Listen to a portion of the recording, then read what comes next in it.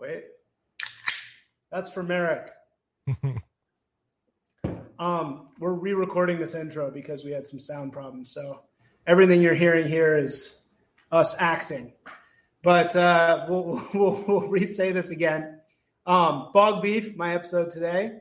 My guest here on the carousel.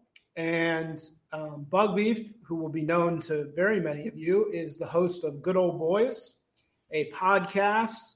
I would call it the finest prestige bantcast in the game.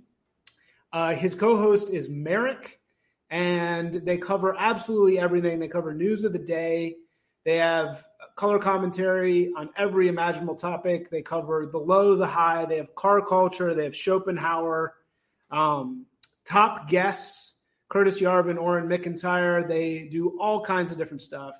And it's all from a right-wing Southern populist perspective that's also incredibly smart and incredibly well-informed. I mean, the level of your guys' cultural commentary is like straight-up grad school art nerd, except it's all delivered with this like Southern accent, like kind of Southern good old boy accent. So just in talking about brands and labels, what do you think about this label BANT, which means banter cast? Well, I hadn't really heard it or thought about it much, but I think it would definitely suit us because I have a real love for radio as an art form. I'm one of my biggest inspirations is Adam Carolla, who pretty much invented podcasting, but was one of the greatest radio men of all time. And so the thing is, I've listened. There was a point where we were going to quit podcasting or whatever. And Merrick was like, "Yeah, should we keep going? Has anyone listened to it?" And I went and downloaded a bunch of other podcasts and I sent them to him. And he was like, "Man, this is really bad. And we should probably keep going." And I was there's when we are doing this, what they call banter or whatever. I mean, in the back of my mind, I'm always thinking like, would I listen to this? There's a lot more to it. There's a real art to it that, and that's what I think I've learned and tried to take inspiration from people like Adam Carolla or whatever, that, it's not what it's not one of the, it seems. It's one of those things that a lot of work goes into it. I mean, I don't mean like that we pre-plan what we're going to say or whatever, but, not just really, it's not so much work, I guess you'd say, is like experiences. And like we've spent a lot. I don't think there's anybody else on the like the right wing that's not on Fox News that spent as many hours as we have live. I mean, I shouldn't say that. I'm sure there are. There's people like been in the game a while, but we spent a lot of time live, and I think about it as live. And in my head, this is the rate. When I'm doing live podcasting, my mind, it's the radio. It is the radio. And so, like if you were driving home listening to the radio, there was 10 seconds of silence or something, you would flip that channel in a second. Right. So is that the work? You're saying it's hard work. Like, where does the work come in? Because you guys make it look easy. And like most things that people make look easy, like it's actually probably really difficult. But so where's the difficulty? Well, a lot of it is just, it's time spent that you're doing it, but time spent intentionally doing it. So there's I've played guitar off and on for years, and you can practice the guitar in a way where you are spending years with your hands on a guitar, moving them up and around, and you aren't getting any better. And there's a way that if you do the same thing and you're thinking about it and you're intentional about it, and what did I do good? What did I do wrong? There's that. And so I would say it's being live on being live on every week for the past, I don't know, it's now like about 3 years, and doing it intentionally and thinking about, man, that really didn't work out last time, or that worked out well. I should do more of that, etc. Also, just being a student of people like, people, great radio men like Adam Carolla. B, banter is it's a kind of there's a thing to it. I played sports and did this kind of thing, and it's a thing that goes on among men in real life too, without being on the radio. It's also, you guys have this. You can't see either of you because you're both anons, but just the way that your voices and your personalities go, it's like you can really picture you two. And maybe it's not what you guys look like at all, but you guys have this kind of Timon and Pumbaa thing going where it's like you seem like the big, friendly, cars, like you're kind of, the warm presence, like the big guy. And he's this more like high strung, not in a bad way. I love Merrick. I love what he has to say. He's so smart, but he's more like the kind of crazier, like, he's more high strung, like much more fast talking. He seems like the more like skinny Timon type.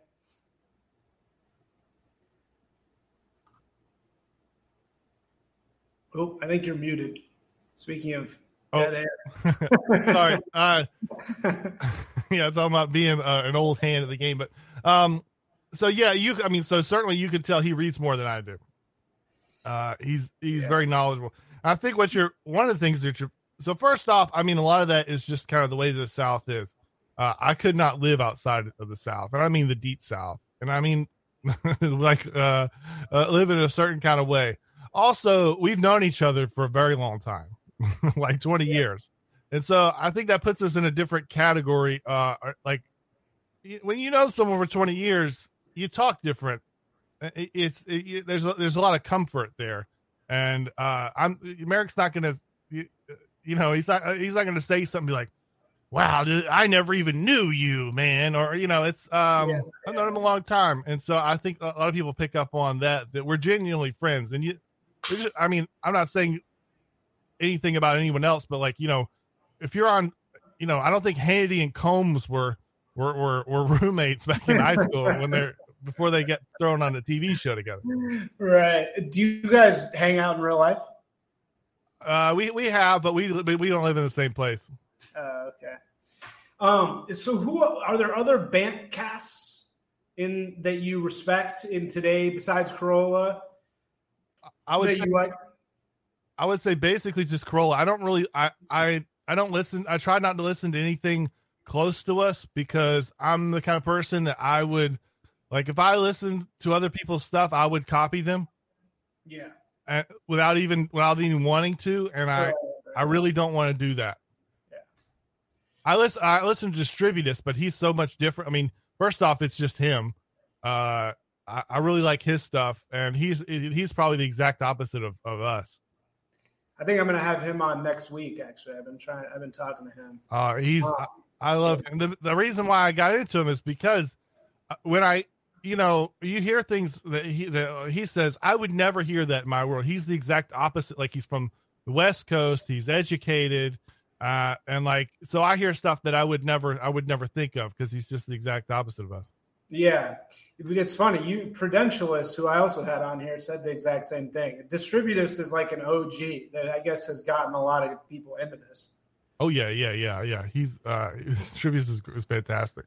Yeah. All right. Well, I want to hear, we'll get to a little bit of how you came up, et cetera. But let's stick with this labels thing for a little bit. Sure. Populist.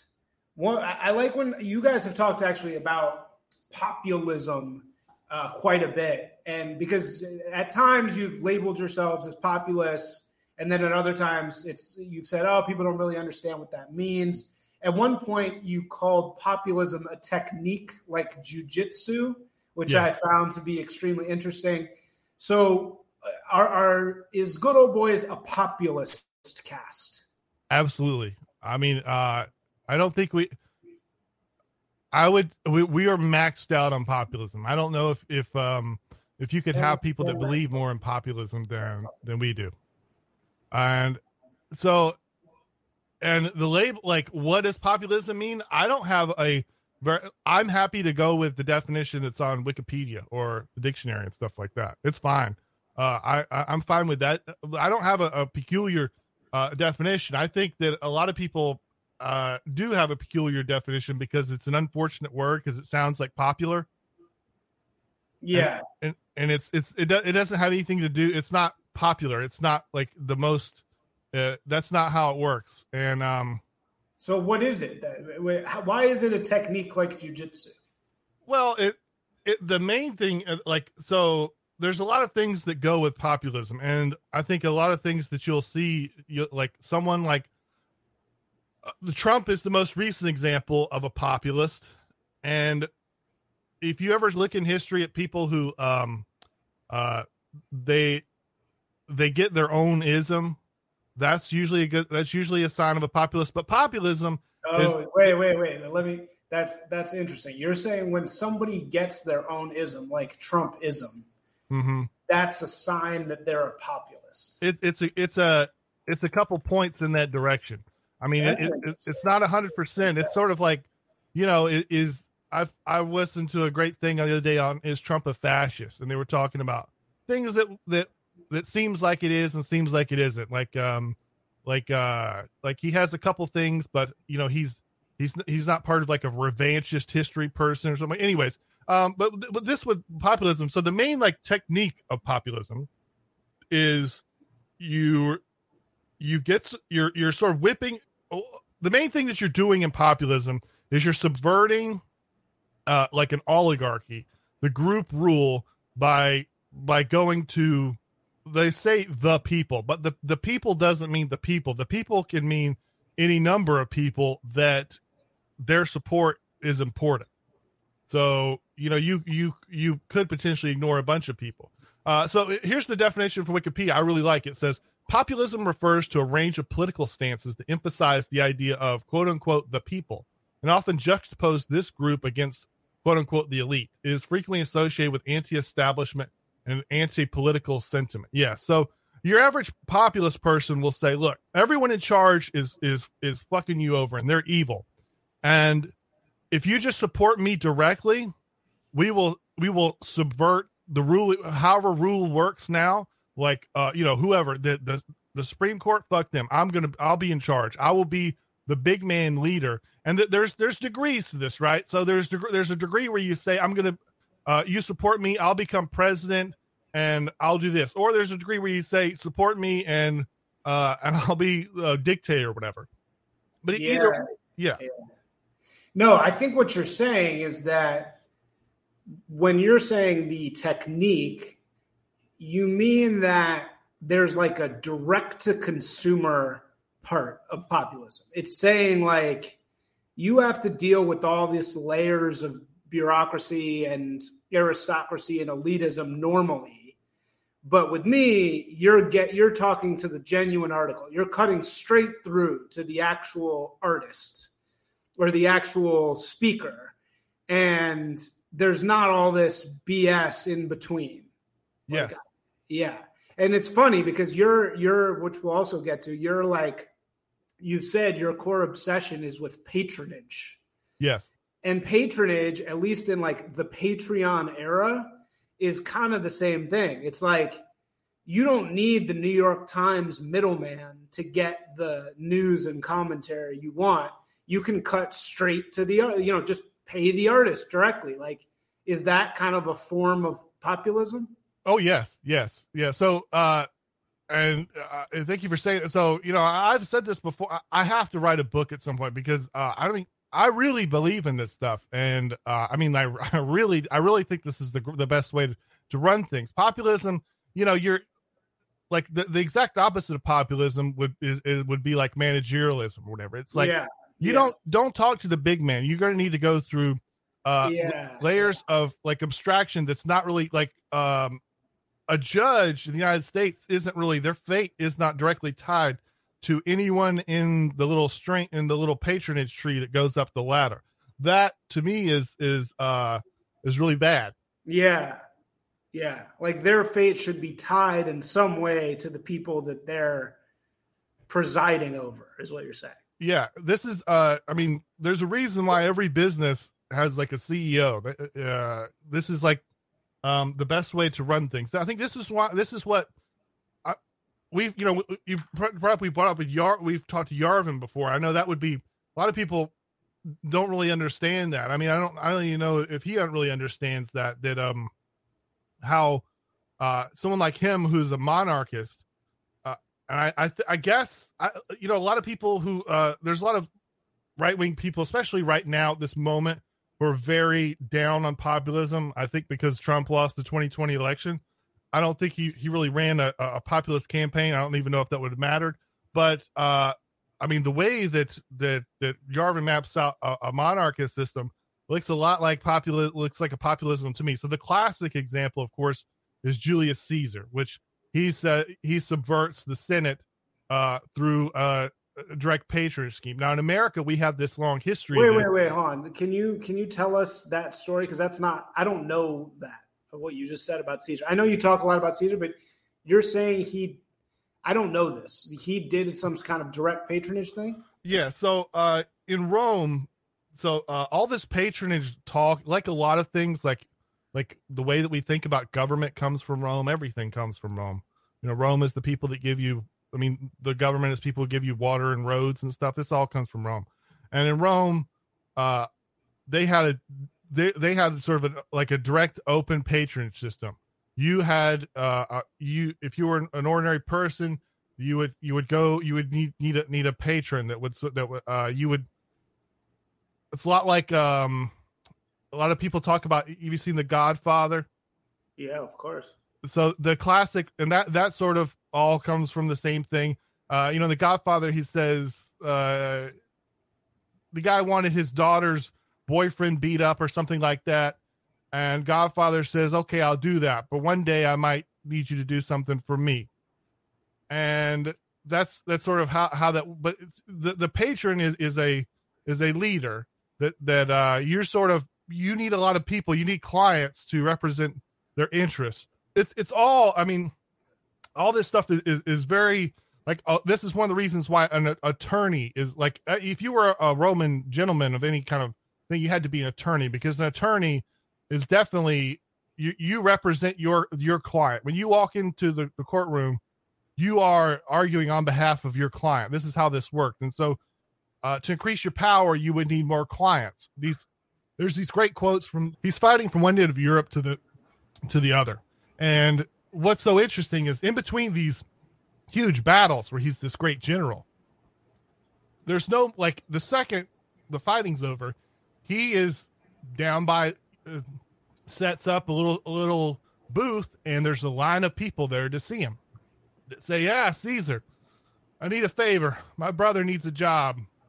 Or my son was supposed to be a centurion and he failed this or he failed that. And Caesar says, oh, maybe I can do something for you, but now you're my client. This sort of direct relationship is the basis of patronage. I see. Yeah. You're saying it's like all relationships with power should be a skin in the game relationship. Yeah. And what I'm doing here is I'm taking something I've read and I'm pushing it further. There's a fantastic book that I sort of base all this stuff on called, this fantastic book that I base all this stuff on. It's called The Dictator's Handbook. It's called how bad politics is good. Well, I don't know how bad intentions is good politics, something like that. And there's, he sort of like what he got me started with it. And what he says is this is kind of the basis. So you don't really so I take the patronage stuff to mean something like this is how things should work. And you don't really have to go that far. Like the way that he looks at it is that there's all these different ways of thinking about politics. If you talk to a Marxist, they say, you look at the class relations. There's people say, look at the race, or look at the finance sector, or there's all kinds of different ways. Like most people think about politics a lot. They will have a home base of like, this is where you start to look at any sort of story. You know what I mean? Yeah, of course. And in the patronage thing, you start out looking at everything as a patronage relationship. Yeah. Okay. I dig it. It's cool. I'm surprised that there hasn't been. Yeah. I had a hard time understanding what your tweet was talking about when you have a tweet at the pinned at the top of your Twitter that's about this.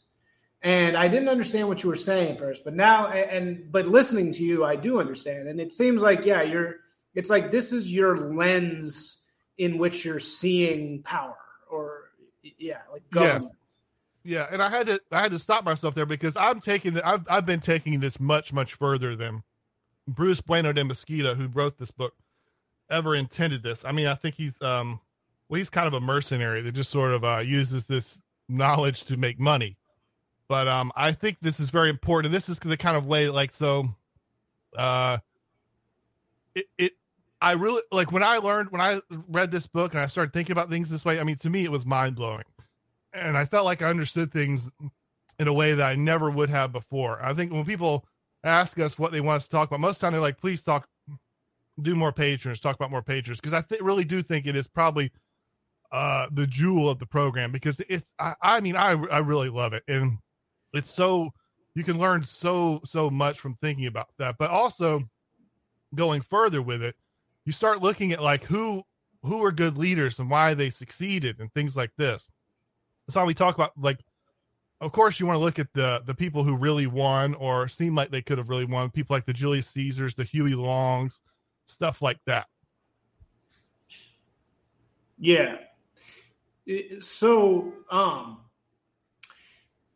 speaking of Huey Long, you've called yourself before a Dixie nationalist. So we've established you're a Bantcast. We've established you're a populist. What is a Dixie nationalist mean? Well, I would assume not. I'm certainly not backing down. I would assume that Merrick probably said that first. But, I mean, I would certainly not back down from that. I love the South. I couldn't live anywhere but the South. I mean, I really love the South. And I hope other people love the places that they're from as much as I love the South. I don't. I mean, I don't like the place I'm from at all. I can understand that. And that's one reason I feel so lucky that I do love the South. It's wonderful. One second. Yeah, I don't know. I didn't like the South that much, to be honest. Well, you were in New Orleans. I was in New Orleans, so New Orleans ain't the South. Yeah, I mean, is the New Orleans the South? You think no, not the South? No. Did you go there before? Were you there before Katrina or after? After. Okay, I haven't been there after. I know before I've been there before. It was a rough place, man. Yeah. I went into everybody in my family works in the boat, the maritime industry. Maritime industry. Yeah, the Tulane law has a specialty in maritime law. Mm-hmm. Tulane is a very prestigious school in the South. Yeah, but in the North, it's not, and it's not a good school. It's like one of those places where they say it's a real estate company that collects tuition. That's what Tulane is. It's basically just like there's no serious, like I've been on campus in Harvard and Columbia, and those places are like, the life of the mind. Everybody's like going to meetings with their professor, and it's like this really exciting place to learn. Tulane is just a bunch of young kids getting drunk, barely going to class, including the law school for that matter. Well, so it has this prestigious reputation, but really it's not deserved at all. I mean, it's like the architecture's this,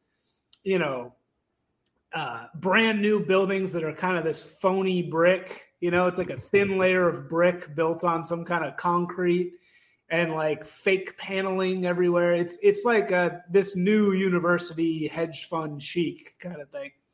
Yeah, well, I mean, it's interesting. So first off, like you brought up, so when I say maritime industry, a lot of that, of course, has to do with the oil industry, and the oil industry it's Louisiana and it's Houston. Yeah, totally. Also, Louisiana has their own legal system. They have the Napoleonic law, right? Well, it's civil. The difference is civil law and common law. So it's the only civil law state in the country. You know, people there was a lot of people that said Huey Long was the best lawyer they had ever seen. Yeah, right. So that's what I was saying, Huey Long. So yeah, he was a Caesar, right? Yeah. But I just want to say also, with Tulane, we call the good old boys, and good old boys has multiple meanings. So if you was to have a cousin that was named Bubba and he drove an old Ford truck and he was a roofer for a living, he's a good old boy. Okay. Now the Phi Kappa Alpha at Tulane, one day they're going to be one of the good old boys. You know what I'm saying? They're going to be in the. What do you mean? What does that mean? So the good old boys also means a totally different kind of person, which is the Southern elite. The Southern elite men. You mean, like the boys club or whatever. The good old boys club. Yeah, the good old boys club. Exactly. And it's funny, you would use the same words almost. It would be hard for an outsider to detect what you're talking about. So my area, the good old boys go to a duck dinner around Christmas, and that's the big time deals get made, millions of dollars. These guys are attorneys. Oh yeah, dude. No, that's who I hung out with, man. Like when I was at Tulane Law, I hung out with all these old New Orleans families. They wear the fucking vintage shirts all the time. Drive me fucking insane. Mm-hmm. So the name's Quinn, and I'm going up to my uncle's duck blind this weekend. They do all their shopping at Bass Pro Shops. Yeah. It's the croquis class. They carry around their koozie, their LSU koozie. Well, I have to, and I've partied with many of these guys. I've got to say, so I wear the Costa croquis. What do other people do with their glasses that don't wear croquis? What do you do with them when you're not wearing them? Well, I happen to have a fine Japanese croquis that I bought in Silver Lake. So, that's my type of croquis. Okay, but yeah. It's a good point. No, look, I'm not hating on these guys. I'm not Yeah. hating on them at all. The issue with the South. Here's the issue with the South. I don't know the South. As you said, I was in New Orleans, but I would imagine the same thing in New Orleans applies to the rest of the South, which is if you're not from there, you will never be able to really make it into the core elite. In New Orleans, it's all these the crews for Mardi Gras. Mm-hmm. And so, it's like this totally opaque, dense system of these old families. And actually, some of it is new families. It's just money. But it really is like you don't feel the possibility that you feel when you go to an LA or a New York, or at least used to. Now it's Miami. Like you go to Miami, you feel this sense of like endless possibility. Yeah. Whereas New Orleans, like the ceiling is very, very low. Like for an outsider to go to New Orleans, like you really can't get very far. Yeah, I understand. I wrote about that in my last article about Miami, where I posited Miami is all the things that you're saying about Miami. I said that this was a good thing. This is where you could. That was funny. That was my thesis. My article was that this is where you would fashion a new elite was in Miami. Yeah. Because in Miami, like one of the funniest things is so women there. I assume that women in other places, plastic surgery is very common. Everyone gets plastic surgery. Women in Miami, when they get plastic surgery, it's cool to wear your bandages out. Oh God, is that true? Yeah. Oh my God, it's like the label on your cap. Yeah. Rocking the label. Oh, dude, that's fucked up. Could you imagine like an old money person in Massachusetts doing that? They're both getting plastic surgery, but right? Yeah, it's just in Miami they show it. That's amazing. Yeah, that's the new money thing. Like I also said in the article. So I like watches. I've got I have a Rolex that was handed down to me though, but one thing that if you look at Rolexes, they'll say if you're a white guy, get the stainless steel Rolex. unless you live in Miami. If you live in Miami, you're a white guy, get the gold Rolex. It's fine. That's the thing. That's the wearing the badge. It's a different attitude. Yeah. Right. Yeah. It's like more right. I've heard that about Miami. No, I was in Miami recently and I loved it. I was just like I think the fact that DeSantis flipped the county is huge. Oh yeah. I've spent a lot of time there. I've dated some girls from there. I've spent more time in Fort Lauderdale. Miami is so much fun. Which man, it burns a hole in your pocket real fast. Yeah, no, definitely. All right. So, wait, before we go, are you an SEC fan? I mean, you have a team? I don't watch college football anymore, and it's a serious statement. So, I mean, last night was the Georgia game. Yeah. You need to be able to, if you get in a if you're in Texas, you need to be able to know what the Cowboys did last Sunday. If you're where I live, you need to know what happened with all SEC teams in the Southeast. I played football in high school. I was pretty good at it. I don't really watch football anymore. I mean, the last time I really enjoyed, and I did all my life. Last time I really enjoyed football was watching the Tim Tebow Gators and all that kind of stuff. But I mean, I don't know. I don't watch anymore, but I still have to know enough to get through conversation because you're a weirdo if you don't watch football. Oh yeah. No, I learned that in New Orleans. Like you had to be able to talk LSU, you had to be able to talk about the Saints. Absolutely. Yeah. And if you didn't, no, that's what I was asking. But all right. So let's talk about the good old boys as a brand. This podcast generally is about propaganda. So that means marketing. It means business. It means spreading the message. And there's a question I really am excited about asking you, but let's set it up a little bit. So you mentioned good old boys has a sort of a double meaning. It could mean actually the elite, or it could mean your uncle, who has a roofing business. Why good old boys? Was that just something that came right out, or did you and Merrick have a long discussion about it? We didn't have a long discussion, but it couldn't have been anything else because the show is about patronage and a good old boys network. Like I'm pretty sure I haven't looked it up in a while, but it's either the dictionary, Wikipedia. If you look up patronage, it'll give you like a link to good old boys network. So it couldn't have been anything else. Oh, so it is still a reference to that. Yes. Oh man. I read this, this is a little bit off topic, but I read this article that you might be interested in recently about the former network of airport lounges throughout the country. Mm-hmm.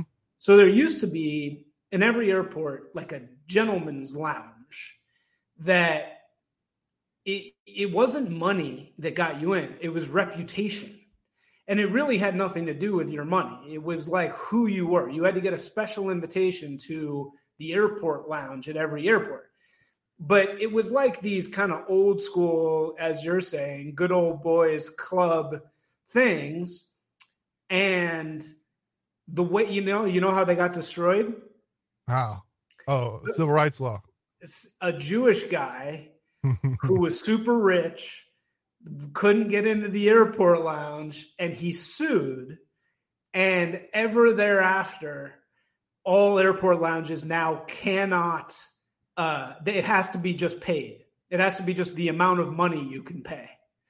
Yeah. Which is so funny because all that does is it makes it so there, as you're saying, it's not about patronage anymore.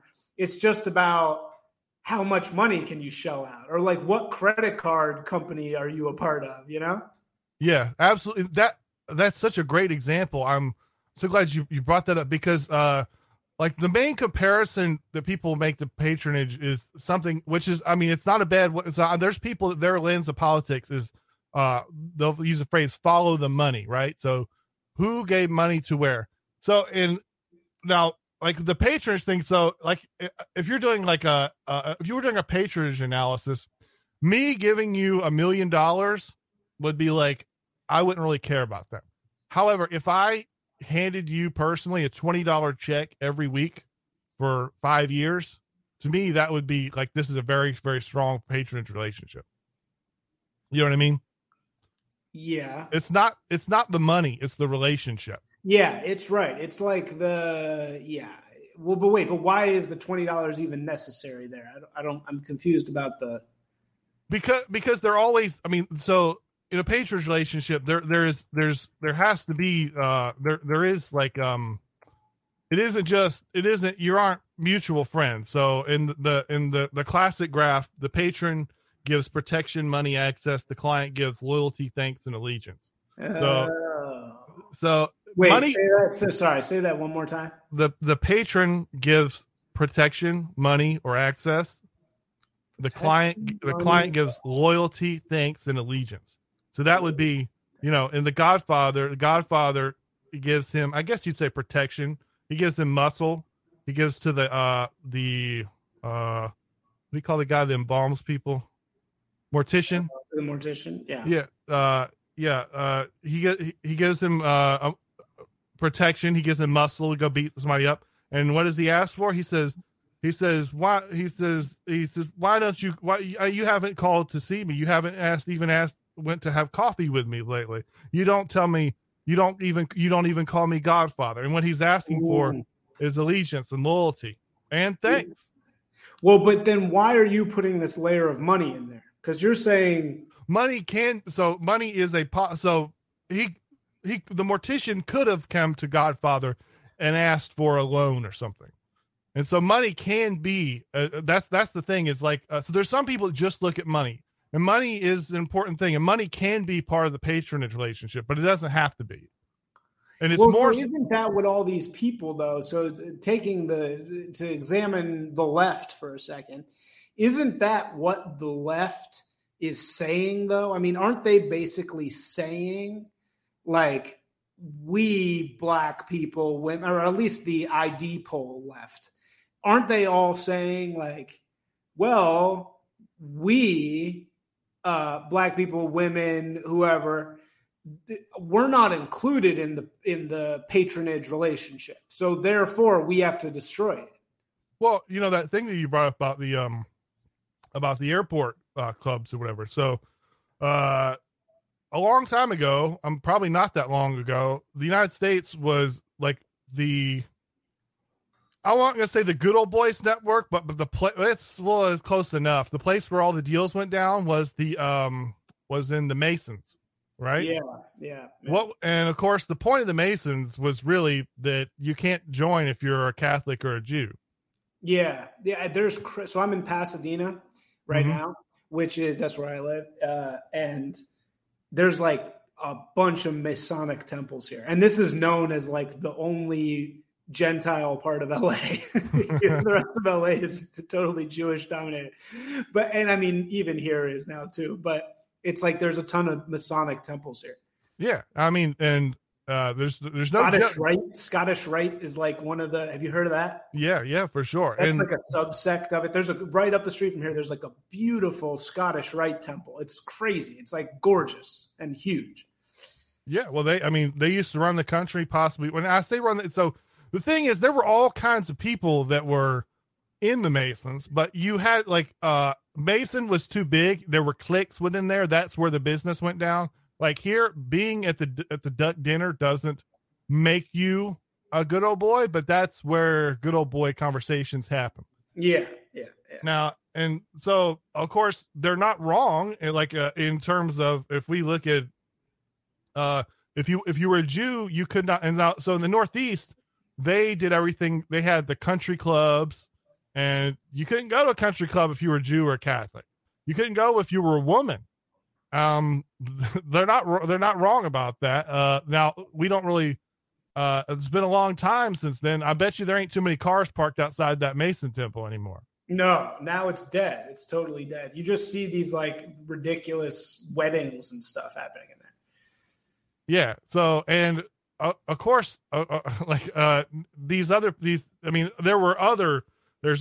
patronage networks, of course, going on. I mean, so at the same point where I'm not saying they're equivalent, I'm not saying it was as good as being in the Hamptons at the country club. But of course, there were other patronage networks. There's patronage networks everywhere. But I mean, I'm not sure what to say other than that's certainly not true anymore. Yeah, it's definitely not true anymore. I'm just saying, like, it seems like you're calling for a return to that. To a degree. I am. And I agree. I mean, I'm completely on the same page. We need to have our global capital abhors non-monetizable relationships. That's why it hates marriage. That's why it hates male friendship. That's why it hates patronage, because these are all relationships that it can't put a price tag on and then sell back to you. Absolutely. So like global control, the hedge fund class hates these type of patronage relationships. And that's why it hates clubs that you can be a part of, that there's some mysterious force that's making people be part of this club that it doesn't understand, that it can't buy, right? Absolutely. So I completely agree with you. But we also need to then have some type of answer for the people. You know, it's like we have to be able to blame the people who want to destroy that, right? Mm-hmm. You know, like we have to say, like, okay, you can destroy this club if you want to, but then you're just going to be enslaved by global or, private equity also. Oh, it's absolutely true. And I mean, so a good way to look at this. So I'm from the South. I'm Scots-Irish. There were no people there's no people like me that were at those country clubs. We weren't like, you need to be part of the Mayflower people. Our next episode is going to be on that again. We've had like 3 or 4 episodes. I'm surprised no one talks about this, but America had an aristocracy for a long time, and like nobody really cares anymore. I find that very bizarre, but, I mean, my ancestors fought against these people. I certainly don't look at these people I don't admire them as some kind of great thing over and above what they are. However, the country was better when there was someone who took responsibility for ruling it. Yeah. Instead of just being a casino. Where, when there were actual people who felt like this country was theirs, that they owned it, they didn't want it to go to hell. If you're ruling this country or any country now, they just steal the money and run away. I mean, who cares?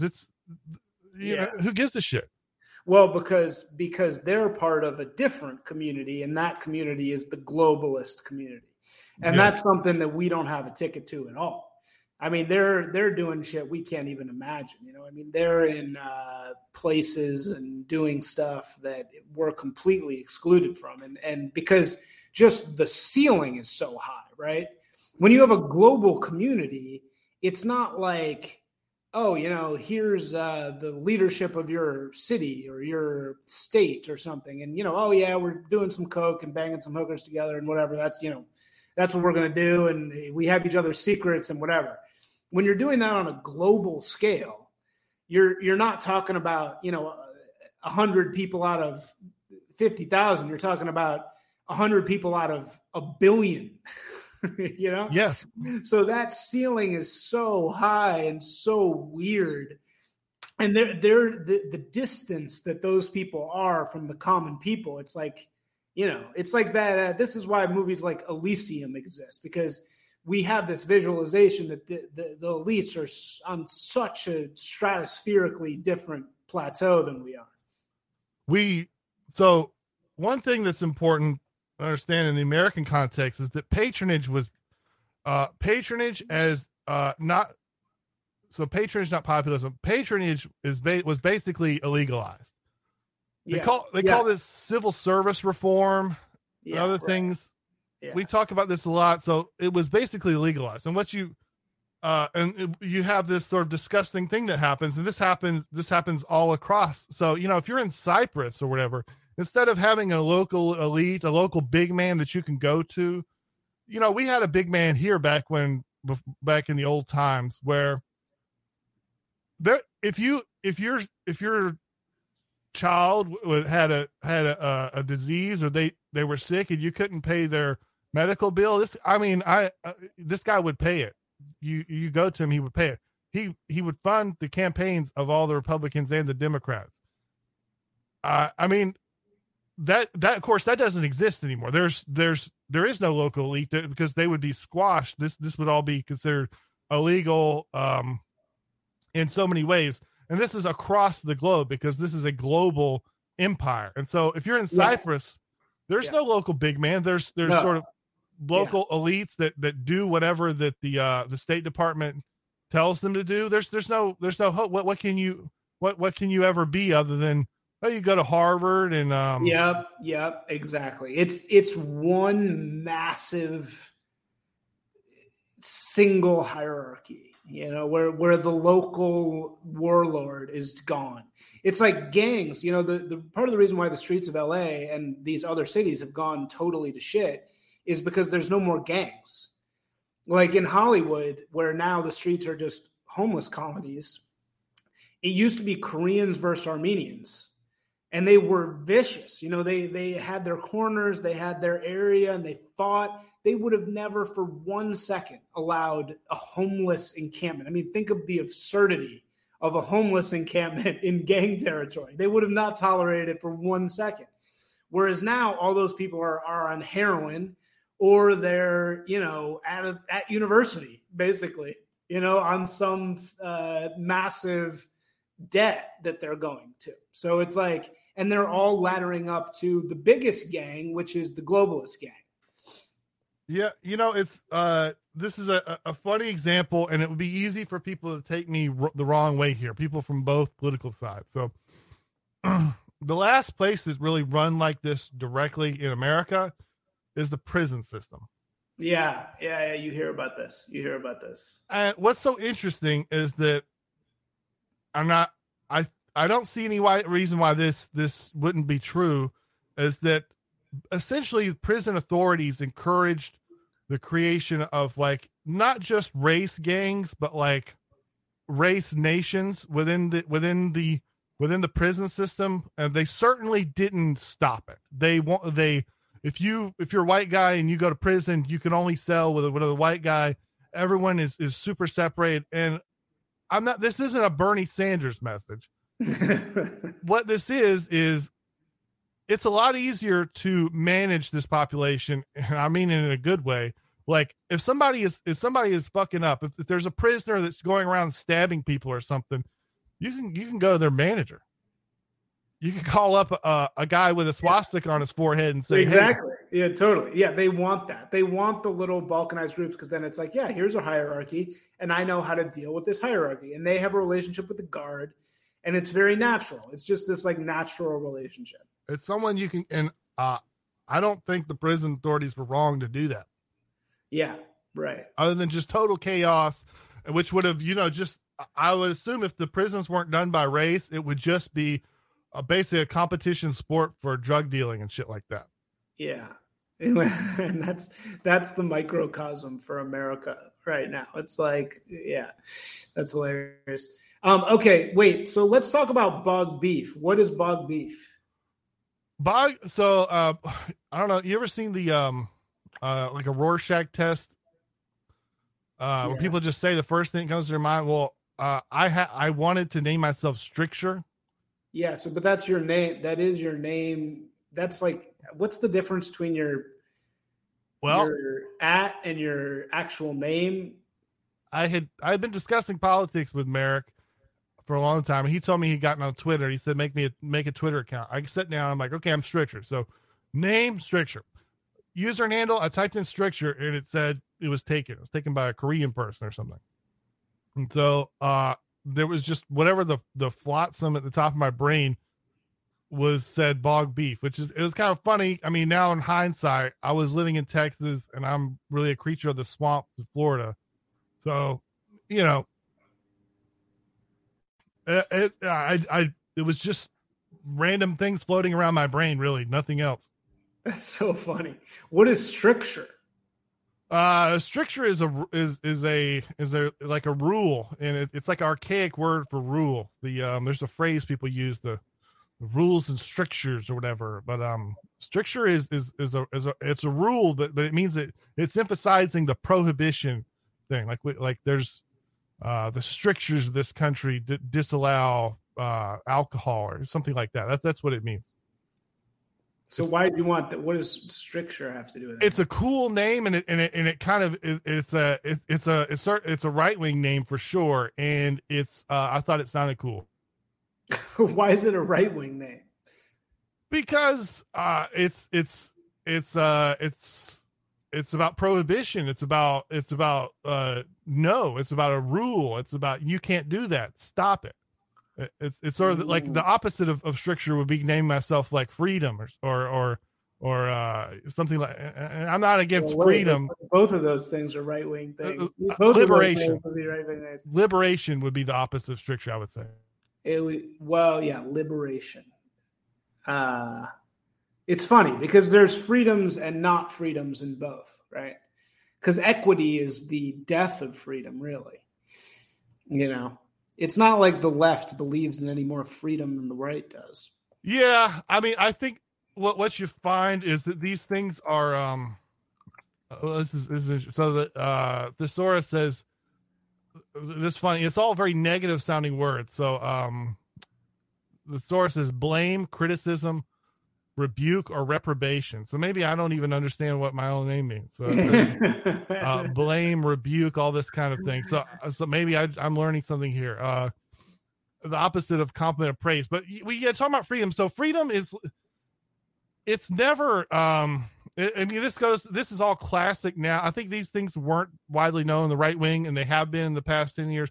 A lot of this, I'm not Catholic. I think a lot of this needs to be awarded to the Catholics who's talking about people like G.K. Chesterton and stuff. There's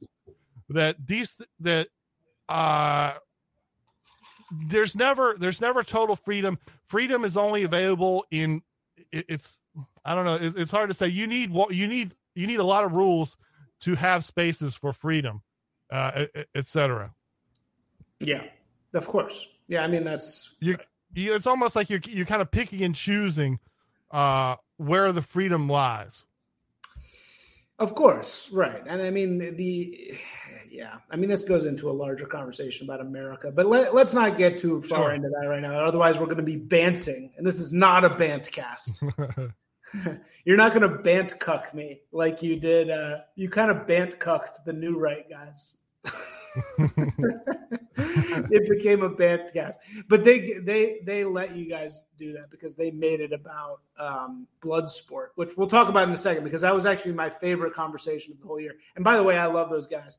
But hold on, it said you have this kind of noirish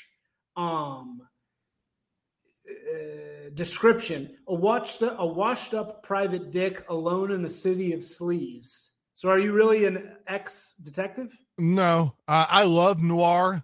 Okay. Noir. I think about my place in society through I love noir so much, and it just sort of informs my thinking so much. And like that space in my, I have like 20,000 followers, whatever. That should be where I put an ad for a podcast or whatever. But I just love noir too much. It's how I think about myself. I think that's one of the, I'm guessing that noir doesn't really come from America. However, I'm going to claim it for America and say that the as far as the great things that America produced, it would be like noir and blues music, that kind of thing. And right. Blues, noir. No, it's definitely American. Come on. Who else is doing, right? Noir's got to be us. It's Raymond. I can never remember if it's Carver or Chandler. It's Chandler, right? Raymond Chandler? Carver? Sure. Chandler. I can never remember. This always comes up, and someone always brings up some French person or something, and then you go look it up, and it was really late or whatever. I love noir. Oh no, Raymond Chandler he was British. That's not good. He was American British. So, noir is American. That's funny. I've never actually thought about that. Definitely the blues. Although our Curtis Yarvins would not approve of that opinion of ours. Well, blues, it comes from a lot of places. I mean, Who's the black guy that wrote Basic Economics? Wait, what?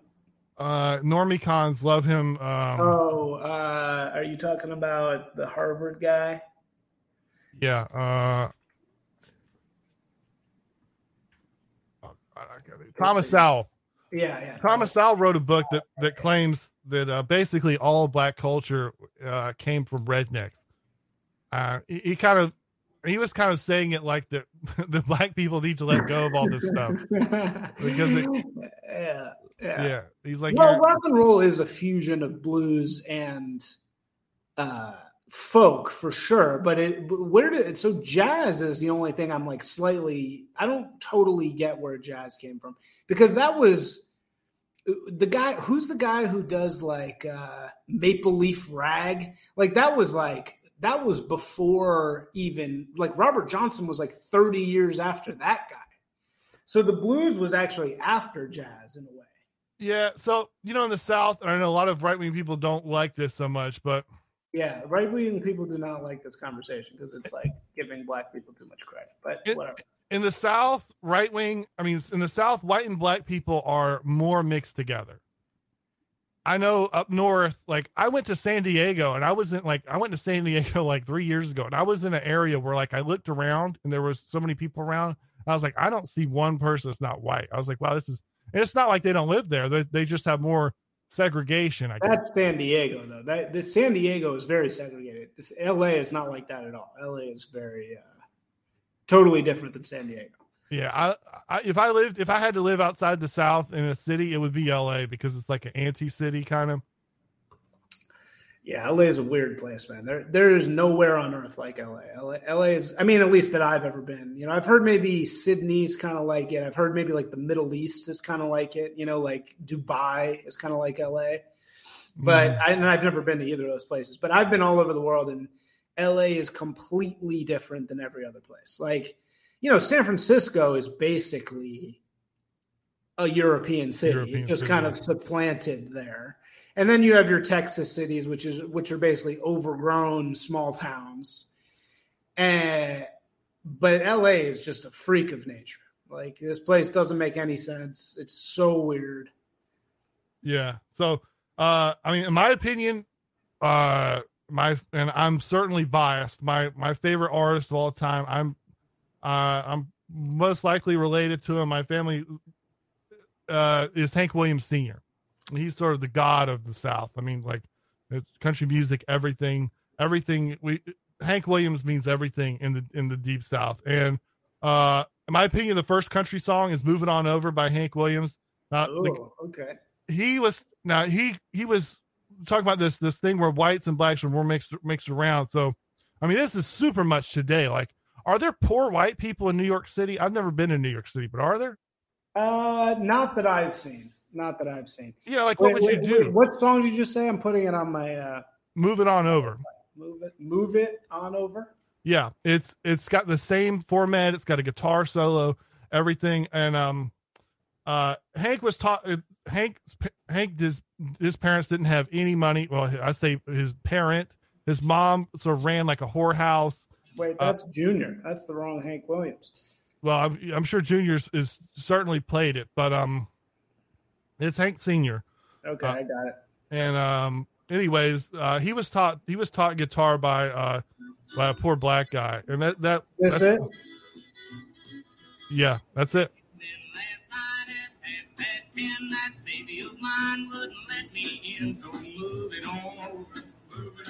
See, that's very bluesy. Yeah, for sure.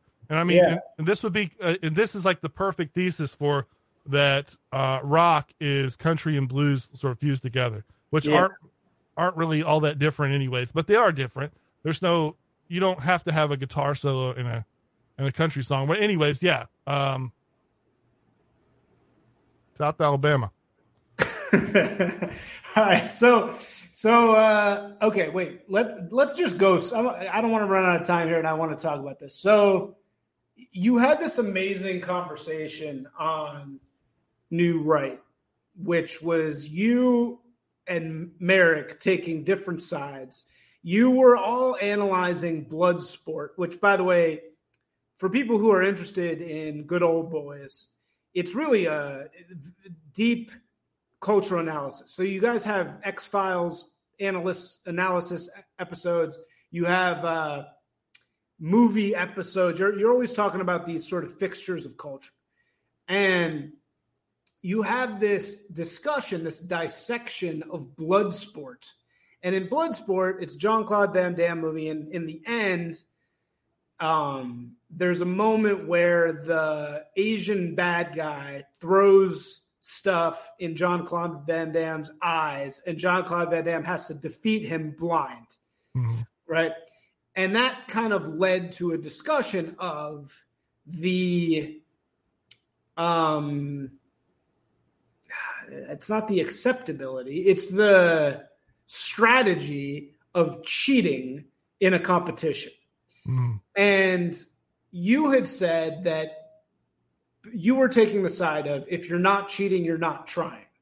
That you have a duty to cheat if you're really trying. This is the Machiavellian side. This is the Saul Alinsky side. This is the side that says, punch your opponent in the nuts when the ref isn't looking, and you better be doing that if you want to win. Yeah. Whereas Merrick seemed to be turned off by that, and he was saying, no, honor. We need to have honor. There has to be some code, etc. So what I want to know is, in your own career as a podcaster and as a creator, do you have any code? Do you have any code of ethics from which you won't deviate? I'm sure that we do. I don't know where these things would happen or how it would come up. There's things I wouldn't do because it would make me feel wrong or whatever. However, if I was, say, not myself and I was an agent working on behalf of Good Old Boys, or let's say someone hired me to be an agent for another podcast or whatever, I would have the attitude of, if you're not cheating, you're not trying. And honor comes afterward. So I used to play competitive Street Fighter video game. It's basically dead. There hasn't been a good Street Fighter in like a long time. So there's nothing. There's people that still do it, but it's a waste of time. And what was so interesting is, I don't know, you ever played a fighting game like in the arcades? Yeah, of course. No, I've played Street Fighter. I mean, I grew up on Street Fighter and Mortal Kombat. So when you play it in the arcade, you ever hear people say, that's cheap, man? Don't do that shit. Yeah, the jump kick was super cheap. Yeah, they call that the bodega combo because it's so easy to do and it's so powerful. Yeah. Now, the thing, and so something will happen. Well, people will say, well, there's this character in a Street Fighter game that's too good. They're too good, and you shouldn't pick them. And all that happens is, some people pick them, and then people feel bad about it. And if you're really good, you shouldn't do it. And like, there's just all this bullshit. And what you should really do, let's say you hate this character should not be in this game. It ruins this game. This shouldn't be allowed. This doesn't have to be about video games. It could be, let's talk about football. In football, there's a controversy that's coming around about the QB slide. You know the QB slide? Yeah, of course. They made this rule like 10 years ago. It says if you're trying to tackle a QB, they can slide, and if you do tackle them, if you touch them, there's a big penalty. And it's an abusable technique. You can abuse this shit because what you do is you act like you're going to go for a slide. The guy backs off, and then you keep running, and it's just highly abusable. If you don't like this, or in fact, like if you're just like, if your team is the best and you think this little trick is able to ruin the sport of the game and the honor of it, what you should do is do it every damn play until everybody agrees to ban it. But okay, so this is why I want to bring this into the podcast universe, because it's very easy to talk about this in the abstract universe where we're not in it. Yes. But what about for us? Like, I don't know how much you need this to be a source of income for you, but like, if you could, for example, pay some PR agency tomorrow to manufacture a story about how, Bog Beef,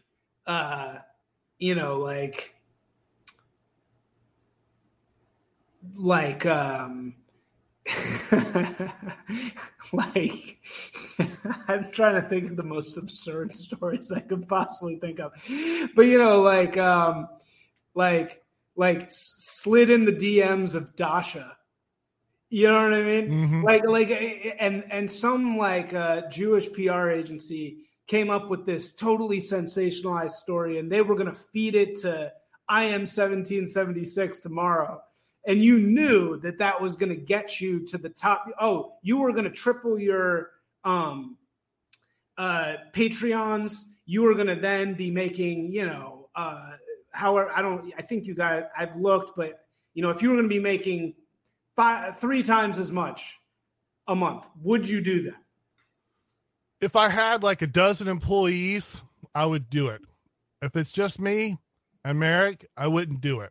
That's why I bring up the thing where I said agency thing. Yeah, you keep going to this agency thing, right? Because if it's for your own, and I don't know if I said that on the podcast, but if you cheat to win the tournament for your own good feelings or whatever, then there's nothing good about that.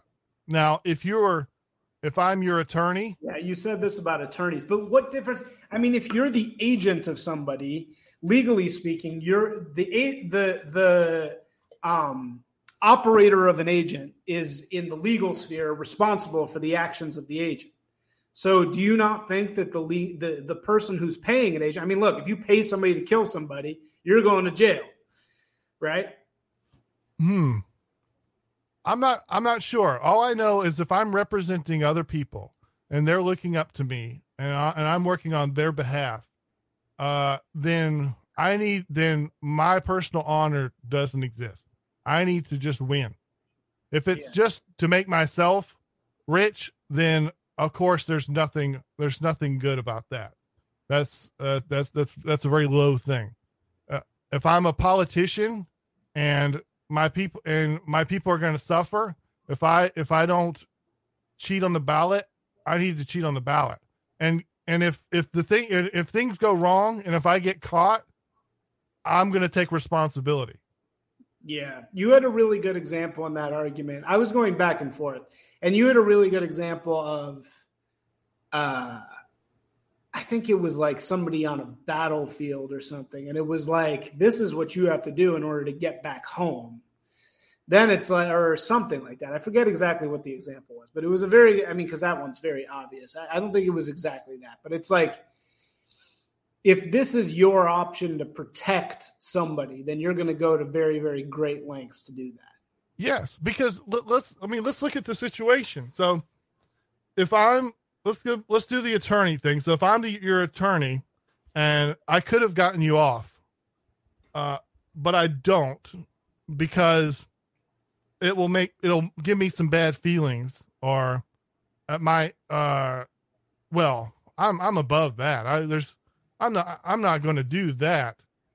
Well, now what are we maximizing? We're maximizing my own good feeling. And to me, that feels wrong. Very interesting. So with regard to the podcast, how much do you want it to be do you really care whether it's like the greatest podcast in the world or not? Well, it's hard to say. So right now we're in the zone. So I still have my day job. So it's extra money. And so now if I didn't have my day job, I would assume that I would have a different attitude. Now, I think my focus, what am I maximizing right now as far as Good Old Boys? I'm trying to maximize my own skill level. I want to get better at doing this. I don't think I'm ready to be prime time yet. And I think you're ready. I don't see what else you could do. I think I have more time because I listened to, please don't listen to it. There's an interview I did like 2 years ago when I just started, like 2 or 3 years ago on Oron's channel. And I was like, oh God, this is terrible. And it was just the time, the hours, getting the reps in. And, that's sort of what I'm maximizing myself for. Thank God I'm not in a situation yet where I'm like, you may notice, like, I have a big Twitter account and I essentially hardly ever use it to promote my own podcast, that's throwing money away if my goal is to blow up my podcast. Wait, why is that throwing money away? Why, you have 20,000 followers, why not blast ads out constantly, and et cetera? Yeah. Which, I mean, like I said, I'm just not in the situation yet. Maybe I should be doing that. I'm not sure, but I don't feel any drive to do that. And I sort of operate on intuition in a lot of these things. So I worked for this guy who, it was an agency. It was a branding agency, very kind of top. This was sort of like a dream job. And he was trying to create a podcast about dumb fucking business advice bullshit. And when you get into this business advice game, you realize that in terms of the marketing world, there is absolutely no audience for marketing content. Mm-hmm. Nobody actually wants to read about marketing anything. It's a non-existent audience. So you have all these grifters out there trying to, like, 5 tips for marketing your blah, blah, blah. And, somebody told them that, doing content is how you get subscribers, and that's how you get people to respect you. And for the most part, that's untrue. But there's one of these books that was written called, and I'll just say it because why? I don't care. It's called Play Bigger. There's this book called Play Bigger, which is one of these business books. And the guys who wrote this book called Play Bigger, this book is like how to brand your company. It's be a category creator. They started a podcast called like something about pirates because, of course, these people think they're pirates. And I like in working for this other guy who wanted to mimic this, I started researching their podcast and I looked at the reviews. And if you look at the reviews of this podcast, it's like thousands of reviews. Like at first glance, this podcast looks like the most successful marketing podcast you've ever seen. It's like, oh my God, these guys have so much attention and they're amazing. You look at these reviews, they're all fake. Every single one of them is fake. You read them, they don't mention the names. They don't mention anything about the podcast. It's very obvious that they bought these reviews. But these guys are running a multi-million dollar company agency a year selling their ideas based on the idea that they're like really popular. By the way, I've seen this in the entertainment world too. I've seen this with people that are close to us. They've bought followers and people just buy it. And that gives them a career.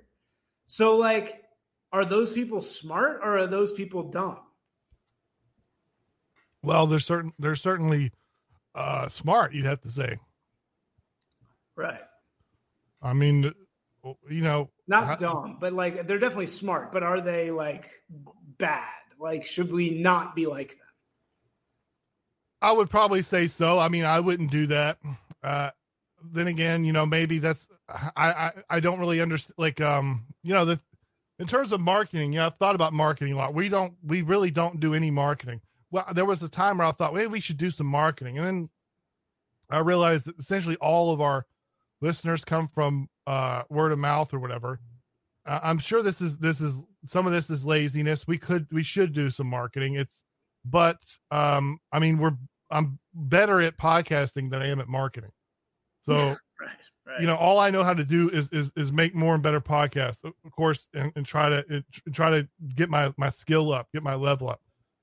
Cause it's not where I'd like it to be yet, but I mean, it's what you see there. I mean, I guess that's just the nature of a young market. I mean, think about all the IPOs people bet all their money on pets.com and all this bullshit. Yeah. It's people like, I mean, really, if I wanted to make money, I need to like dox myself and stuff. No one's going to actually give you money. If they don't know who you are, especially like, I don't even know how this stuff works. All I know is I have Patreon or whatever. So why are you Anon? There's a couple reasons. I mean, so I would think the main reason, being honest, is so we think about, so there are people online that are like essentially famous, like someone like Shoe on Head or Christian Chandler, whatever that guy's name is. These people are essentially famous. Millions of people know who they are. Now, in the old days, fame always went with money and reward, even infamy. But like, there was no thing in the 70s where you're like Harrison Ford, but you don't have any money. Which sort of smooths a lot of these things over. You don't have to, Harrison Ford didn't have to go to the grocery store, etc. Now, I'm going over the top there. 1 second. I'm going over the top there, but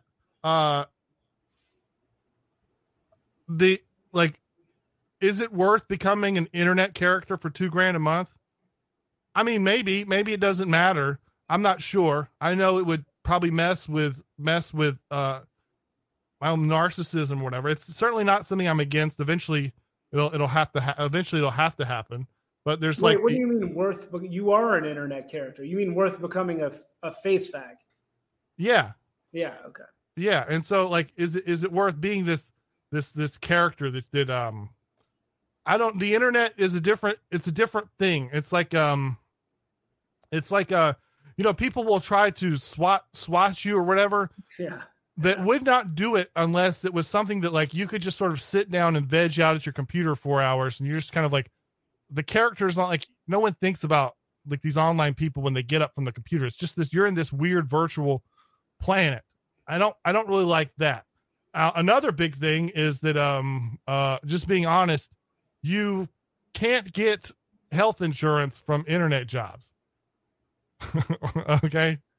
I'm not sure how to say that. You can't podcast yourself into health insurance. You can get health insurance if you have a real job. Now, depending on the real job you have, you maybe can be famous. Like, so I like to have the freedom to joke and say whatever I want. There are times I'm not very controversial. However, there's times where people have been pissed off at me or whatever. And if they could make my life more just call my work or whatever and just like say whatever they want, like, hey, this guy is this or this guy's whatever. Just the uncomfortable conversation with my manager or whatever, that would make them feel happy or whatever. You know what I mean? Of course. No, dude, I've experienced it. I totally know. I mean, I know exactly what you mean. No, I'm not saying you shouldn't be. I'm just asking, what the decision is. No, I think, anons it's important. I am not one of these people who thinks anons are bad and, face fags are good or vice versa. I think we both play a role. We all play a role in this thing. And I mean, the only thing I'll say about you and Merrick is that you guys aren't like BAP. He is out there doing ultra racist rants, right? Yeah. And so for him, being anonymous is an absolute necessity, just because the stuff he's saying is so crazy that it's like, to be a public figure would be very complicated. He'd have to basically go to Andrew Anglin territory, which Andrew Anglin's like hardcore white supremacist, or Richard Spencer. And it's like putting that level of a target on your back is just not worth it. Whereas you guys aren't really, I don't think anything you guys say is particularly offensive at all, really. I agree with that. I agree. You guys are pretty careful. It's not like you're out there saying the most possibly, and that's the other thing about BAP. BAP and some of these other guys, they exist to say the most offensive possible thing. Like, that's why they're there. I don't think they actually believe a lot of that stuff. They're just saying it because it is the most offensive possible thing, right? Well, I've I've had a couple conversations with him, very short, whatever. I don't know him, but I know that the people in that sphere, of course, they wouldn't be interested in our stuff because it's, that's just it's just different. Now, you got Yarvin on. Yeah. I mean, but it's true. Now, I would say this. So, I've heard them. So, I think they have a strategy with that. Like it's one of these things where they're like you push the conversation or something. I'm not sure, but it's certainly true that, like, if you want to. If you're going to do like Holocaust denial or something, that's like literally illegal in many places. Like if you get off a plane in Germany, they could put cuffs really on. fuck with you. No, for sure. No, exactly. And like, look, I think there absolutely is a place for, there should be, like, did you ever get into Gigi Allen? I know someone that went to a Gigi Allen concert. Yeah. So, I love Gigi Allen, and I love Gigi Allen because he was like, I am going to go to every single place I'm not supposed to go, right? Like that was his entire point of being. And I think you need those people. You need to be able to have that exist. Like I'm not saying it should be accepted, but those people shouldn't just be like straight up killed or completely silenced. Like that's kind of what's amazing about America is that we leave the door open for that type of person, right? Yeah.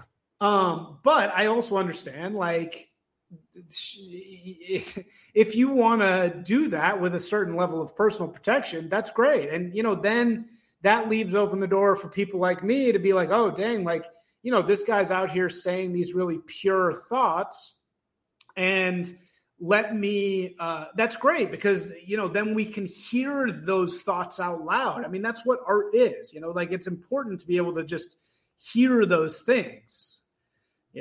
Yes, there's a great tweet a friend of mine made the other day that's not anonymous, and he was talking about how important it is to be like that there's a bridge of people. So he says making the gate be open between he said heaven and earth, but he's talking about anon and face, because if you're face, there's some things you can't say. Now, of course, that's so odd because we could basically say the same stuff. I mean, it's not like we would get arrested or whatever. And I bleep, we get our money from Patreon, which comes with its own Patreon. It's not the same thing as like being on Substack or Gumroad or whatever. I bleep out absolutely anything. Do what? You have to bleep on Patreon? Oh yeah, I bleep anything that could potentially get us kicked off the platform. Yeah. Oh, dude. Like, but not swear words, right? Because they probably love swear words. Yeah, of course. Just like any ideas. That's what's just so hilarious. And essentially, it's bleeping stuff that relates in a certain way to civil rights law, which is something we talk about a lot. That's amazing. That's insane. And then so it means that they can't pick it up because they're not actually. They just have some AI listening to things. That's certainly part of it. I mean, also there's just we talk about this a lot. So one of my big hobby horses is being against the way civil rights law has been interpreted since 1968. Yeah, well, it's Caldwell, right? Yeah, and so what's so funny about it is that it's possible to write a law that would do something, and I'm not saying anything particular, but it's just possible to write a law that would address civil rights in any kind of way. Nothing in particular, but it would be illegal to like announce what it was going to do, because it's the civil rights law is a joke. It's no, I don't think there's. I mean, I'm sure there's people that are against the original 1968 stuff or whatever, but I don't. That's like you're just kind of in La La Land. You're it's not really realistic. Now, I think most people think that civil rights law says that people should be treated equally under the law, which I think that would be a fair deal to go back to. Of course, that's not what it is. No, it's completely insane. I always tell people just look at disparate impact. If you look at that and you're just thinking this is part of the American law, and it's been that way for years. This is why everybody really needs to read Age of Entitlement. Age of Entitlement is like one of the most important books written in our time. And I know some people in our scene say that actually the destruction of America dates back to the New Deal. And I would think Yarvin would probably say that that's why like America is a communist country, because of the New Deal. But as somebody who went to law school, I will say that you dig into the Civil Rights Law or the Civil Rights Act, and it's very clear that the Civil Rights Act basically destroyed the Constitution.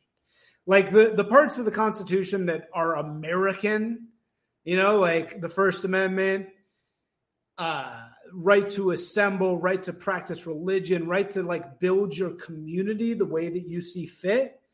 Basically, the Civil Rights Law ended that. Absolutely. And I mean, what's so interesting about this is that Rand Paul and there's a lot of things I don't agree with libertarians about.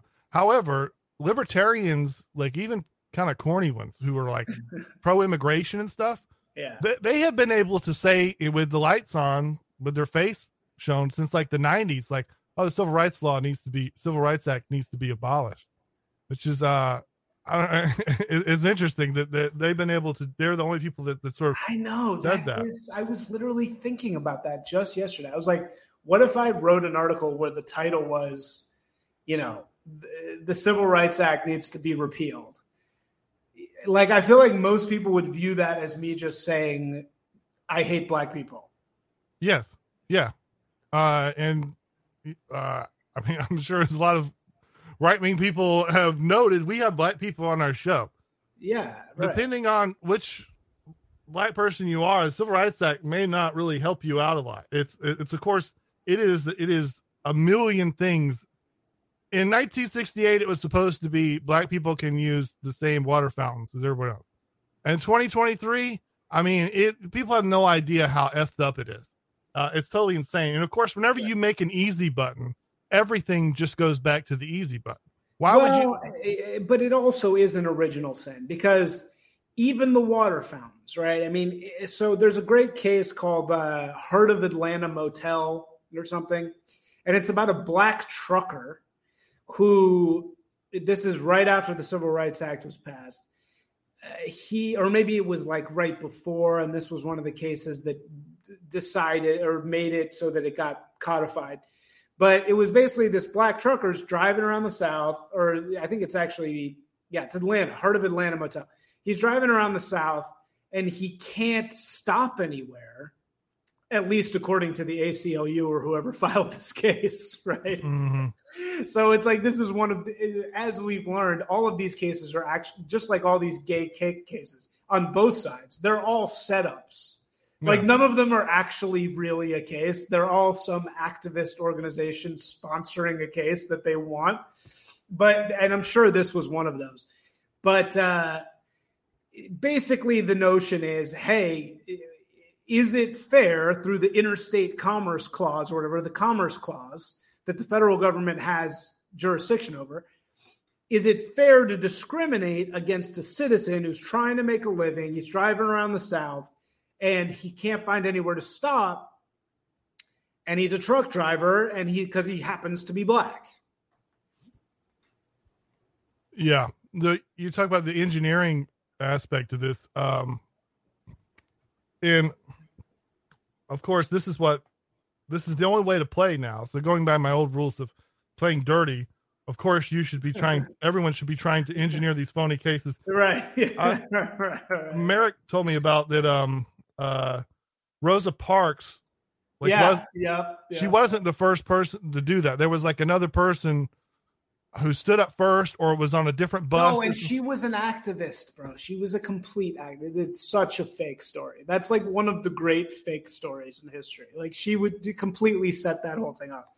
Yeah. Do you remember that? This is a deep cut, but do you remember during the Floyd protest, there was an old man that got shoved down by the police? He was just walking. Yeah, I think so. Probably. That guy was like, Oh yeah. I remember. He was a vet. He was like a Navy SEAL of being an activist or whatever. Oh, God. All this shit is fake. See, but this is what I'm saying. This is why we need rules, because it's like the disgustingness or the revulsion that we feel towards Alinsky tactics.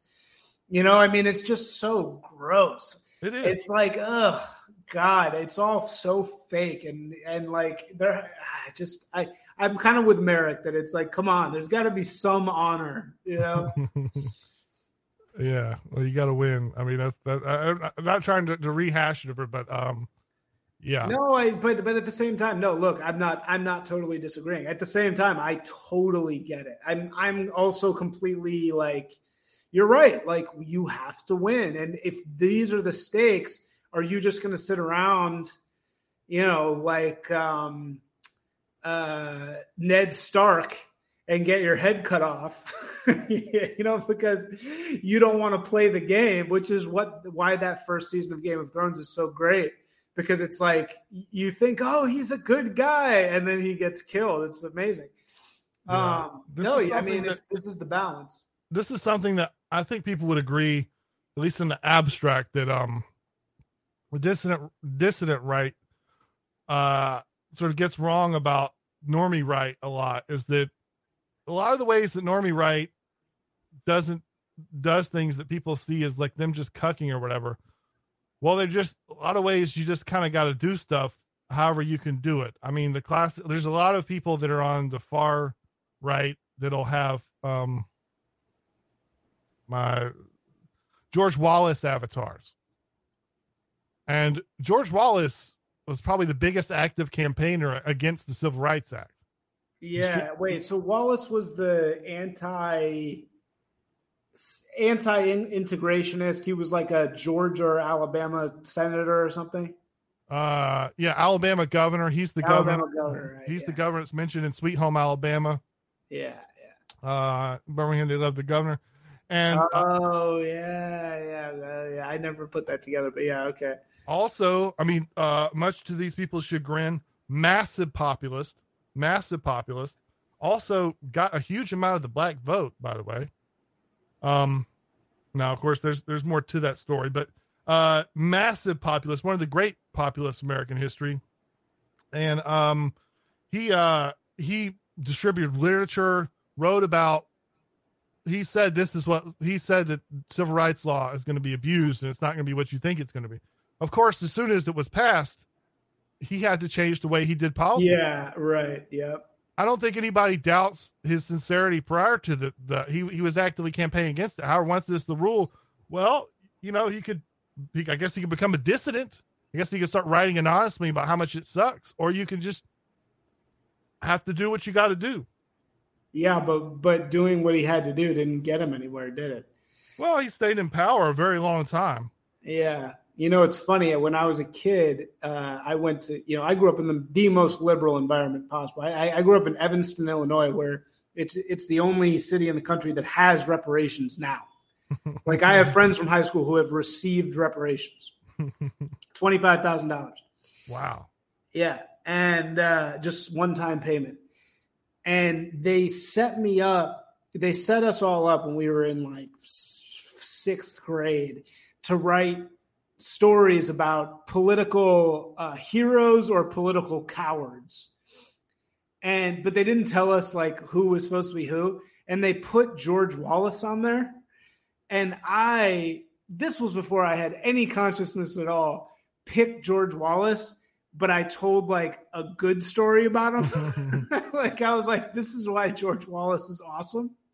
And of course I got a terrible grade. I'm a thing. So it's funny that we're talking about it, because I didn't even really fully understand. But didn't he kind of bitch out towards it? Like, at the end, he kind of bitched out and he was like, oh, I was wrong. And that's what nothing really happened. That's what I meant. They lost the civil rights thing. Yeah, he lost. LBJ. I mean, so, you know, he was part of the Democratic machine, and LBJ, you know, he lost. And so he had to change the way he was doing things to sort of stay in power. He stayed in the game for for a long time. I mean, I would rather have post 68 George Wallace as my governor than anybody else. I mean, what do you want him to do? It's the battle was lost. I mean, we'll ask, what about, gay rights and stuff? You could walk like the transgender thing is very, very is a hot topic today. Well, I mean, do you want to take if you want to take a strong stance on that institutionally, well, you're going to lose, because the Supreme Court decided 3 or 4 years ago that gender identity is a protected class. Yeah, I think that we'll get past that, though, because to me, the transgender issue is so far beyond, like, the transgender issue is church and state. I would say the transgender issue runs afoul of the establishment clause. This is my latest argument. I think, we have the establishment clause where the government shall not support the establishment of any religion. Mm-hmm. And this is like, your city governments, your state governments can't fund religious schools to a degree, or at least not equally, or, unequally. I think that these pro-transgender laws are anti-establishment clause, because being gay, it's like, okay, a gay person is saying that I feel in the world that I'm gay, right?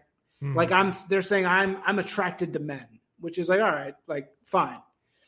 If you're saying I am a woman, but I was born a man, doesn't that imply the existence of a soul? Here's the deal. So, now gender identity is a protected class as of a couple years ago. Now, what does that mean? Well, it could mean a lot of things. Now, but what we have established, like, protected class on paper originally was supposed to mean you can't get fired from your job for one of these attributes if it's not related to the job. So you could be fired from Hooters for having small breasts, but you couldn't be fired from driving a truck if you're gay. Now that sounds very small potatoes. Like, well, who gives a shit? Like, that sounds fine. But that has been extrapolated so far to where now if gender identity is a protected class, well, this means like essentially like it has to be like glorified and all these kinds of things. If those arguments are able to be made about establishment and stuff, that means we would have broken the seal on protected class to begin with, which, I mean, I think that would be a good thing. Yeah, exactly. That's what I'm saying. I mean, I think the transgender issue goes to a different level, because you're assuming that what does a transgender person say, right? What do they believe about themselves? Well, I mean, of course, what you're saying is that, I guess, I mean, so, well, gay person believes things about themselves. However, institution shouldn't need to do anything different, right? You don't need a different water fountain or these kinds of things. You'll still take the same test when you try to join the fire department, etc. But now I think what you're saying is transgender person saying, no, institution needs to change because of how what I'm saying is, what does a transgender person believe about themselves? Oh, well, you know what they're going to say. No, but then, I mean, like, in the mind of it, if you're a transgender person, what are you saying about yourself? Well, they're not. What they're going to say is, they're going to say, here's a big stack of scientific papers by doctors. Sure. That says that they're going to say a big stack of scientific papers, but this is why this issue is particularly good for us, is because that scientific paper stops where? It stops when they say, I am this, right? Like they're saying, I am a woman, but my body is a man. So that then begs the question, who are you? What are you? And then the only answer for that is a soul. The only possible answer for who I am is something that is metaphysical. It's in the realm of God. I mean, I see what you're saying. However, I think there's the switch off point where you go from one to the other is where that would be. But of course, they're going to say, well, now I've taken these hormones, and they have these scientific papers that say, like, well, their brain waves resonate now at 5 less kilohertz, like a woman, etc. Yeah, but it still doesn't matter, because where did they get that? They are saying it automatically a transgender person, if you really dig down to the logic of it, absolutely mandates the existence of a soul, because they're saying that their soul is separable from their body. They're saying that their selves, myself, is different than my body. And that is a soul. They're talking about a soul. And so that's like church and state to me. If I was them, I mean, they could, they'll say, what about deaf people? What about deaf people? Well, they were God didn't give them hearing, but deaf people don't identify as non-deaf people. Deaf people are deaf. But these are the kind of bullshit stuff that comes up about, like, when fertility is brought up, and they say, well, some people get a hysterectomy or whatever. So it's the same. There's no difference. Anyways, I mean, I have a lot of, basically what you're hearing from me is I have a lot of skepticism for the legal profession, and I just assume bullshit. But yeah, I mean, that's neither here nor there. I don't know enough to say. No. I think what you're totally, look, I mean, we're both talking about the Civil Rights Act needing to be repealed, which I think it definitely does. And all these issues that we're talking about, the issues that you're talking about, the issues that I'm talking about, they all have their root in this same original sin, which is the Civil Rights Act. And that act really did destroy the Bill of Rights. It made it so that the right to assembly, the right to speech, all of these rights are basically gone, because now you have to serve whoever you have to serve everybody in your restaurant, which is completely not what America is about. Well, you see what the main argument they've gone with the transgender thing, which, I'm not an attorney. I can't, like, it's hard to say what they've gone against is that,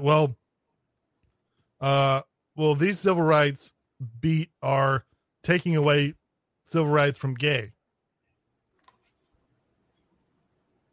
You know what I'm talking about? Yeah. Wait, but what are you saying? So, like, there's conservative institutions that, like, I can't think of the name now. One of these libertarian institutions is anti-transgender, and, like, the way they've gone about that is their engineering schemes and their people they pay to give talks and stuff are all like bull dykes and gay hairdressers and stuff who say, like, they would have transgendered me and this is like this is like gay conversion therapy. Yeah. And so they're saying, like, obviously, in the civil rights constitution era, the only way to beat civil rights is with more civil rights. Yes. You know what I'm saying? But that's bad, right? Well, I mean, this is going back to the whole, I'm who's to say? I mean, this may be the only, like I would rather repeal the Civil Rights Act. However, isn't this how business is done now? And here we're back to the same conversation, which is, Are we fighting the battle, in the field, or are we fighting the battle, in the honorable zone? And so, I don't know. There's different roles here. So if you're an attorney, for the Heritage Foundation or the Federalist Society, maybe you need to think more like me. If you're a writer for like the Heritage magazine, the Heritage Foundation magazine, you should think more like Merrick and talk about how things really should be.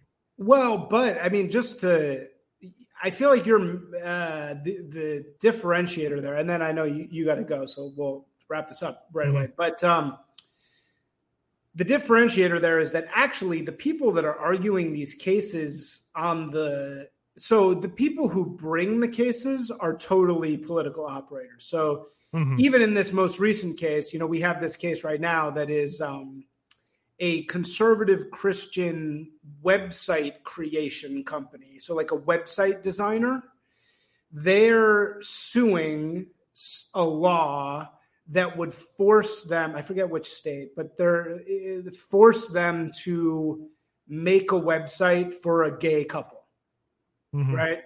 So they're saying we don't have to use our artistic expression on behalf of this gay couple, right? Although, so again, this is actually an activist case filed by the right-wing side. No gay couple has actually tried to get them to do it. They're just suing the law. They just waited till the court was their way, and now they've engineered cases. Exactly. Yeah. So we have them doing the same thing right back, right? Which is fine, whatever. I mean, the other one was equally gross, but I don't know if this one's gross. I mean, I agree with this because think about the absurdity that you're going to try and tell a website designer they are forced to make a website of any kind. This is why the Civil Rights Act has to be repealed, because you're talking about forcing people to do labor on behalf of people they don't want to. This is insane. Like, you can't do that. So anyway, this is the case in front of them right now. Yeah. And so I don't know. I just think that like, is that bad that they filed that? Is it bad that they? My opinion. I mean, of course, my opinion on that. Yeah, you think good. You think we needed to do it because you got to fight. We need street fighters to some degree. So speaking of Street Fighter. Yeah. I mean, well, there's other ways. I mean, the other, like, do you want to have a revolution? Otherwise, I mean, you can do that. That's another way to go up. But otherwise, you have to play by the rules of the game. And I'm saying that obviously you want to break the rules, but you still, but you know what I'm saying. But, yeah, these are the rules in front of you. Well, anyway, dude, thank you so much. Really appreciate you coming on. Where can, actually, the one thing we didn't talk about. So can you just lay out all the links and all the places people can find you? Because this was something I struggled with in researching for this. There's quite a few touch points to access Good Old Boys. So where should people go? Yeah, that's something we could do better. So, patreon.com/good OLBOYZ. That has, both Patreon content, also free content is on there. We have a SoundCloud you can get to from our Twitter, and all this stuff is available from our Twitter, which is at GOODOLBOYS pod POD at the end. And hopefully you can put a link in the description or whatever. There's some stuff on SoundCloud. There's stuff on Spotify that just sort of, I don't know how that stuff gets on there. It just goes. Check it out if you want to be entertained. It's a great pod. It truly is. I think I didn't say this in the beginning, so I'll say it now, but it is really the art of podcasting. It's the highest level bantcast you can find. I've never met a podcast that has more charisma and more relationship and also more just like raw, naked knowledge than Good Old Boys. Thank you. Thank you for those kind words. So one of the people I look up to, which I'm not going to think of his name right now. He was the leader of Northern Ireland for a while. He was crazy. I mean, he was the super intense guy. It's funny. He was a preacher and he was the leader of the country. He's a great speaker, and he talked about he's got this timeless speech where he's giving it to other preachers, and he's talking about how to build a church in a small neighborhood. So you just go up to like, how do you get people to go to your church or whatever? And he said two things. He says, number one, he says, I have no gimmicks. All I have is this book. I just stand up and this book. There's no gimmicks. He says, I'm not going to eat 12 eggs if 100 people show up here. It's just, and second off, you get in the pulpit, get on fire, and people will come out to watch you burn. Mm. And what he's saying there is like, there's only so much that you can fake it, that you just got to do it and do it well. And people will come listen. And I hope some more people will come listen. Yes, that's it. Yeah. But what you guys are doing really is a different level of professionalism. I think it took me a few listens to get that, but what you and Merrick are doing is extraordinary. I mean, it really is. It's not just, there's a reason why you have the reputation that you have. It's not just, we've been doing it for a long time. Like, yeah. Well, you guys really have a craft and a serious skill and talent at what you're doing. Thank you. And what I was saying there is that as far like, I'm not a professor. I don't like, we don't have, there's really no tricks. It's like this, like the goal. I mean, it's just basically good podcast. That's it. There's not really any tricks. And maybe it's time for more tricks, man. You're the pro tricks guy. Yeah. Maybe I need some tricks, but I think you need to hire Edelman to represent. We've gotten some emails lately. I've gotten some emails, people offering this or that, but and it's intentional. I hold myself to the standard of like a radio. That's where I want to be at. Yeah, no, I mean, I think you're there. I don't think you really need the craft is there. I just think, I don't know. I mean, like, is there another bandcast? I'm trying to think of somebody else who's done a bandcast like this and really, like, is there anyone out there that has succeeded in this? I guess it's like Chapo, right? It's like Chapo. It's all left-wing shit. Mm-hmm. Like Chapo, like some of the, what's the political one? Pod Save America. We have, we have a lot of, I think it's just because of the market of people buy podcasts. There's people we listen to us and say, I'm left-wing. I don't agree with anything political that you say, but it's just entertaining. Yeah, no, it isn't. It's very entertaining. I'm just trying to think of like analogs of like, other people that have done it, that have gone all the way. But anyway, all right, dude, thank you so much. And we'll leave it at that. Thank you. All right. Hang on a second. Let's see here.